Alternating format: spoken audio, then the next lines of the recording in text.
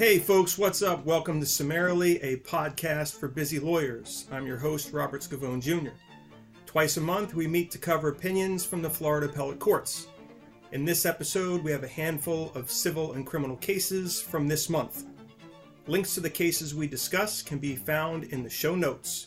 A quick reminder that the previous episode was the first part of a two-part interview with Judge Adalberto Jordan of the United States Court of Appeals for the 11th Circuit and Judge Kevin Emis from Florida's 3rd District Court of Appeal. Be sure to hit the notification button so you don't miss part 2, which will drop next week. Alright, before we get to the cases, the disclaimers. 1. I am not your lawyer. 2. If you have a legal issue, please call a lawyer. 3. The following podcast is not legal advice. And 4. This is not an advertisement for legal services. This podcast is for informational purposes only. All right, let's get to the opinions. Our first criminal case is Simmons v. State, and it is a first DCA case from March 16th. The defendant was convicted of 2 counts of second-degree murder and 4 counts of attempted armed robbery. He claimed self-defense, and the jury received the self-defense instructions, but they didn't buy the defendant's claim. Seeking post-conviction relief, the defendant claimed his lawyer was ineffective for failing to move to dismiss based on Florida's stand your ground law. The trial court denied post-conviction relief, and the defendant appealed. The first DCA affirmed. To succeed on an ineffective assistance of counsel claim, a defendant must show that there is a reasonable probability that, but for trial counsel's error, the outcome of the case would have been different. Here, the court stated that when a jury rejects a claim of self-defense at trial beyond a reasonable doubt, there is no reasonable probability that a trial judge would have rendered a different judgment at a stand-your-ground hearing with a lower standard of proof. The lower standard of proof the court is referring to here is the clear and convincing evidence standard, which is the state's burden at a stand-your-ground hearing. Here, the defendant's claim failed as a matter of law because a conviction beyond a reasonable doubt precludes a finding that the trial counsel's error prejudiced the defendant. The next criminal case is TH v. State, a second DCA case from March 18th. This is another case related to criminal cases in the age of COVID. The trial court conducted a non-jury trial via Zoom over the juvenile's objection and without a hearing on the juvenile's objection. For those of you who are not familiar with juvenile delinquency proceedings, it is well established that juveniles do not have a right to a jury trial.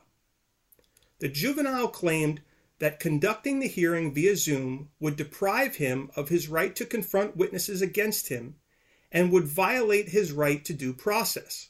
In the order denying the juvenile's objections, the trial court noted that COVID orders issued by the Florida Supreme Court permitted remote trials for juveniles. The second DCA reversed and remanded for a new trial. The majority began by noting that the decision is based on a due process analysis, not on whether the Sixth Amendment's right to confrontation applies in juvenile proceedings. Therefore, the question in this case was one of fundamental fairness, not the right to confrontation per se. Despite noting this important distinction, the majority applied Sixth Amendment precedent and, in an analytical leap, concluded that the trial court erred by not giving the juvenile a hearing on his objection and by not making a case-specific determination as to whether conducting the hearing via Zoom was necessary. The majority also gave short shrift to EAC v. State, where the 4th DCA recently held that remote non-jury trials do not violate a juvenile's confrontation or due process rights. The majority distinguished EAC, if you can call it that, on the grounds that the trial court in that case conducted a hearing on the juvenile's objections to remote proceedings, and because at the time of EAC's trial, the 15th Judicial Circuit was still in Phase 1 COVID protocol. I, for one, think the second DCA got this case wrong, and I'm not alone. In dissent, Judge Atkinson pointed out a number of deficiencies in the majority's analysis. He first noted that the people of the state of Florida have elected to treat adult criminal trials and juvenile delinquency proceedings differently. Thus, because the latter are not criminal proceedings, the Confrontation Clause does not apply. Judge Atkinson also took issue with the way the majority read Supreme Court precedent dealing with the Confrontation Clause. He noted that just because Maryland v. Craig requires a case-specific determination on whether to allow witnesses in an adult criminal trial to appear via closed-circuit TV, does not mean the same case-specific analysis is required in juvenile cases. And finally, he pointed out that the trial court had the specific authority under Florida Supreme Court orders to conduct the non-jury trial via Zoom. Quote, "I am no more in a position to question administrative orders of the Florida Supreme Court than I am to question binding precedent of the United States of the Supreme Court." End quote. Next, we have a quick hitter from the second DCA, Florida versus Fernandez. This is an en banc decision dealing with the state's right to appeal when it fails to preserve the issue of standing in the Fourth Amendment context. This case was issued on March 25, 2022. All lawyers are aware of the long-standing and common-sense principle of law that you cannot appeal an issue that you did not raise in the trial court. Fundamental error is an exception to this rule. In this case, the second DCA discussed another exception, whether the state, for the first time on appeal, may argue that a defendant lacks standing to challenge a Fourth Amendment violation. Receding from its prior precedent, the second DCA held that the state may not appeal the standing issue unless it raises the issue in the trial court. The second DCA also certified conflict with the first, third, and fourth DCAs. We'll have to see if the Florida Supreme Court takes the case. Our final criminal case comes from the Florida Supreme Court. It's Throutman v. Jr., and it was issued on March 17th of 2022, and it involves Arthur hearings. What is an Arthur hearing? It is essentially a bond hearing. Under Florida's Constitution, anyone charged with a crime is entitled to pretrial release on reasonable conditions, meaning bond pending trial. But there are two exceptions. Persons charged with a capital offense or any offense punishable by life are not entitled to pretrial release. This does not mean that such persons cannot be released pending trial. It simply means that the default position is to hold those persons in custody pending trial. To hold an individual charged with a capital offense or PBL, the state has the burden of showing that proof is evident or the presumption of guilt is great. This burden of proof is higher than beyond a reasonable doubt. The state makes this showing at an Arthur hearing, where it puts on evidence to show that the case against the defendant is very strong. If the state makes an adequate showing, the court may hold the defendant without bond while he or she awaits trial. In this case, the Florida Supreme Court was presented with a conflict among the DCAs on when an Arthur hearing must take place. The fourth DCA, in two cases, held that the trial court's refusal to authorize pretrial release or to make the required findings at first appearance that the proof of guilt was evident or the presumption was great violated the defendant's constitutional right to pretrial release. The third DCA, however, held that Florida's Constitution, quote, does not prohibit the trial court the discretion at first appearance to defer ruling on bail and to detain the defendant for a reasonable time to conduct a full Arthur hearing. To exercise such discretion, the court is not required by the Constitution to make a preliminary finding of proof evident or presumption great. End quote. The Florida Supreme Court disapproved of the 4th DCA's cases and agreed with the 3rd DCA's holding that I just read. Accordingly, a first appearance judge may hold a defendant without bond pending a full Arthur hearing. Our first civil case is the Bank of New York Mellon versus Bontu, and this is a 3rd DCA case that was issued on March 16th. This case involves attorney misconduct. First, some background. In 2019, the bank began foreclosure proceedings against Bontu. Bontu propounded discovery requests on the bank, which objected to certain disclosures. A general magistrate concluded that the bank's objections were not made in bad faith. Bontu filed exceptions to the magistrate's report and recommendation. The trial court granted Bontu's objections and ordered production. The bank petitioned for cert in an effort to quash the trial court's order. The 3rd DCA granted cert and quashed the order, finding that the trial court departed from the essential requirements of law by failing to address the merits of the magistrate's report and recommendation. Counsel for Bontu moved for rehearing en banc, and that was where the trouble started. In denying the motion for rehearing en banc, the court stated that counsel for Bontu violated Florida rules of appellate procedure and the rules regulating the Florida bar by filing an appendix containing documents outside the record on review and addressing events or proceedings that occurred after the trial court entered the order on review. Additionally, his request for rehearing en banc was improper because although he claimed that quashal of the trial court's discovery order violated his client's constitutional rights, he failed to explain how that was so. And I love this language here from the court. A motion for rehearing is not an open invitation for an unhappy litigant or attorney to re-argue the same points previously presented, or to discuss the bottomless depth of the displeasure that one might feel towards this judicial body as a result of having unsuccessfully sought appellate relief. That's priceless.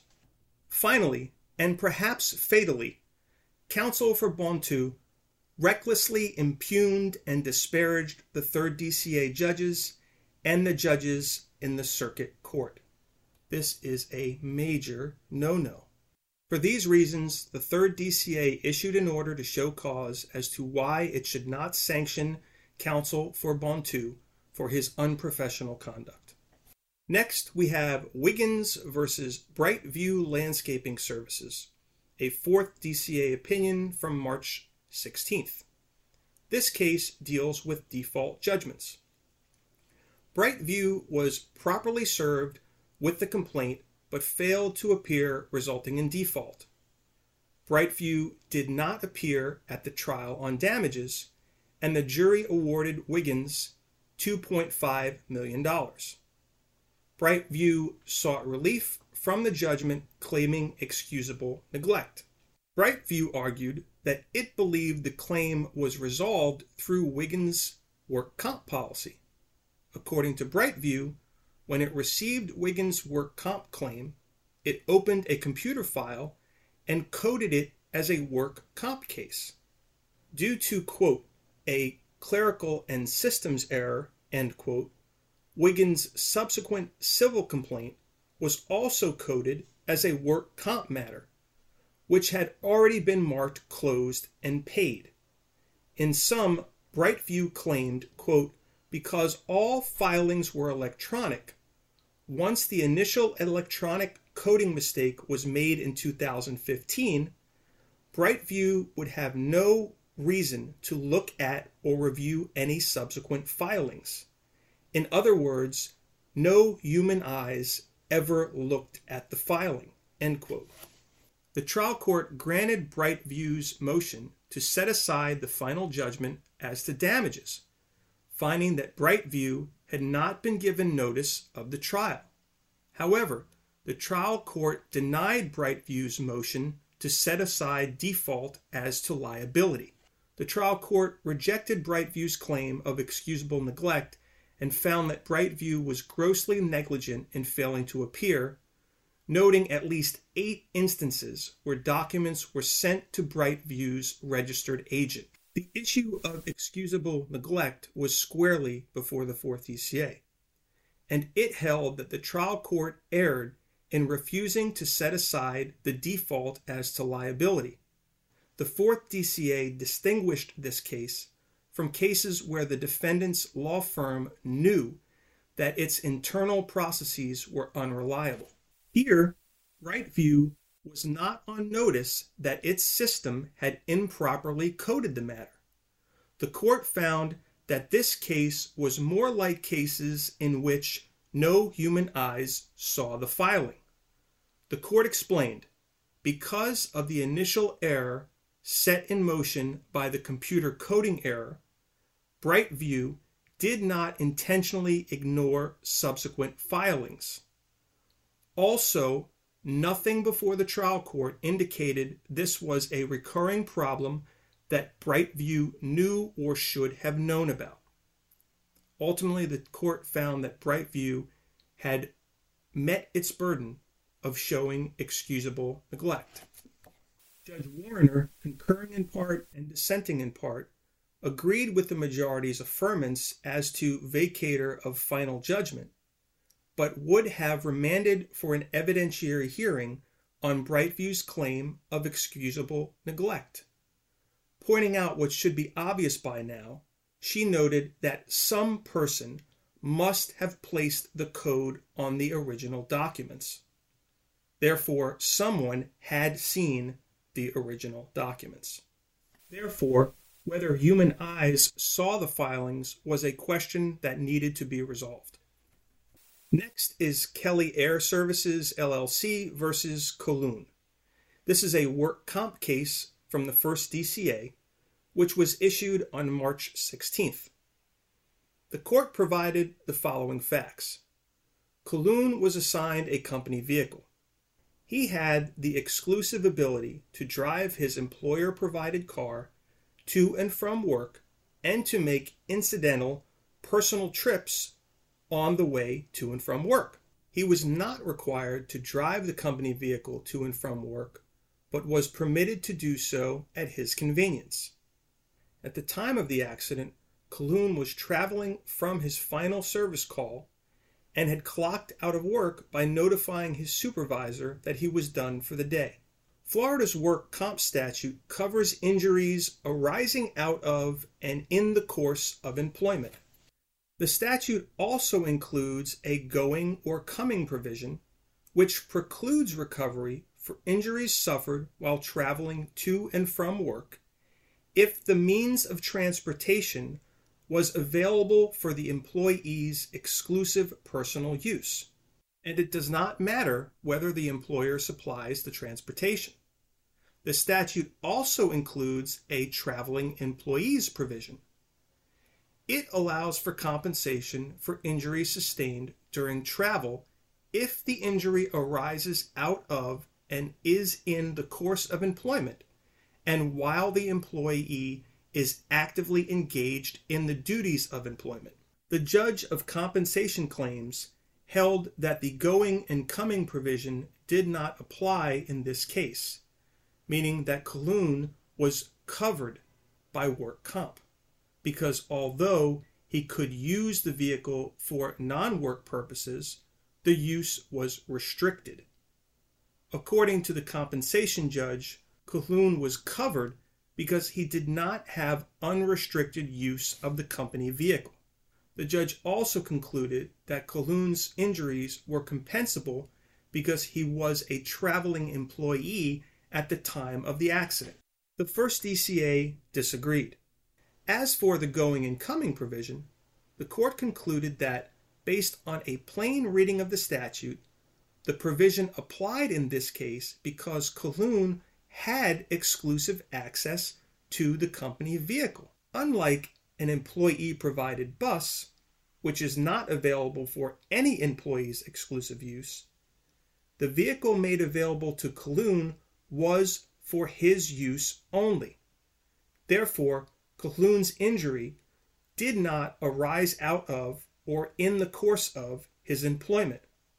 According to the court, the question is whether the vehicle is exclusively available to the employee for the purposes of going and coming to work. Here it was. As for the traveling employee provision, the court explained that the question is not whether the employee is a traveling employee. The question is whether, at the time of the injury, the employee was in a traveling status.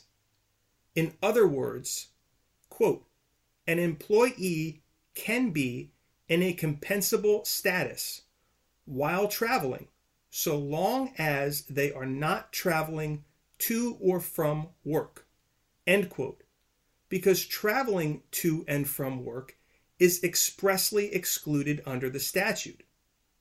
Here, Calhoun was not in traveling status because he had clocked out and was on his way home at the time of the accident.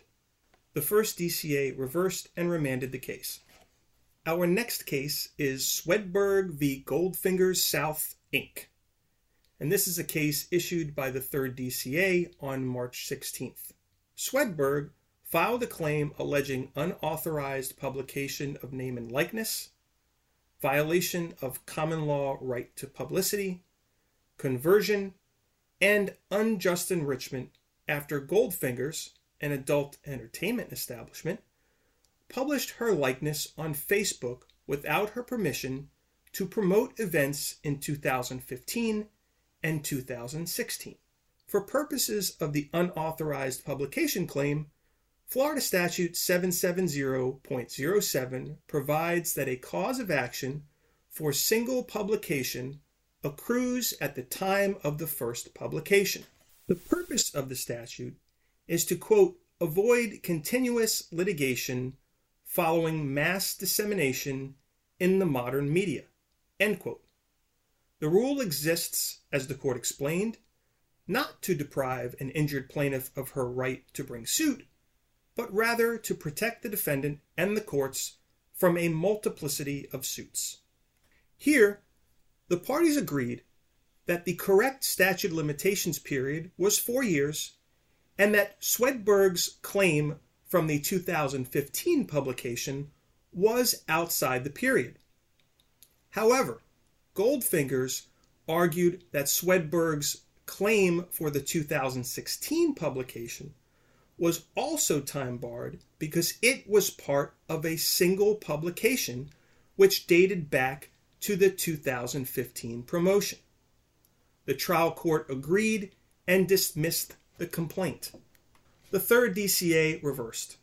It held that the single publication rule did not apply because the complaint alleged that Goldfinger's second publication in 2016 was not the continued dissemination of a single publication. It was the result of a second decision by the club to make a separate use of Swedberg's likeness to promote a different event at the club.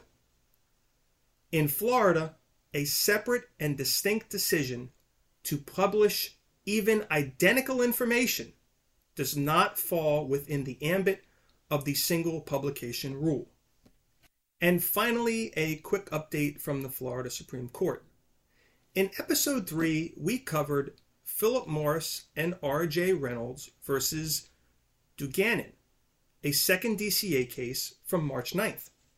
In that case, the DC held that Angle plaintiffs do not have to prove reliance on a tobacco company's false statement in order to support a claim for fraudulent concealment or conspiracy. The 3rd DCA certified conflict. Resolving that conflict, the Florida Supreme Court in Prentice versus R.J. Reynolds Tobacco held that an Angle progeny plaintiff must prove reliance on a false statement that concealed or omitted material information about the health effects or addictiveness of smoking cigarettes. All right, folks, that's a wrap. Please remember to subscribe so you don't miss future episodes, including part 2 of my interview with Judge Jordan and Judge Emis. This podcast is produced by Chris Clark of Pendulum Productions. You can find him and his work at vimeo.com/Pendulum Productions LLC. Thank you very much for listening and subscribing. If you like what you've heard here today, please share this podcast with your friends and your colleagues. And remember, people, case law is one word.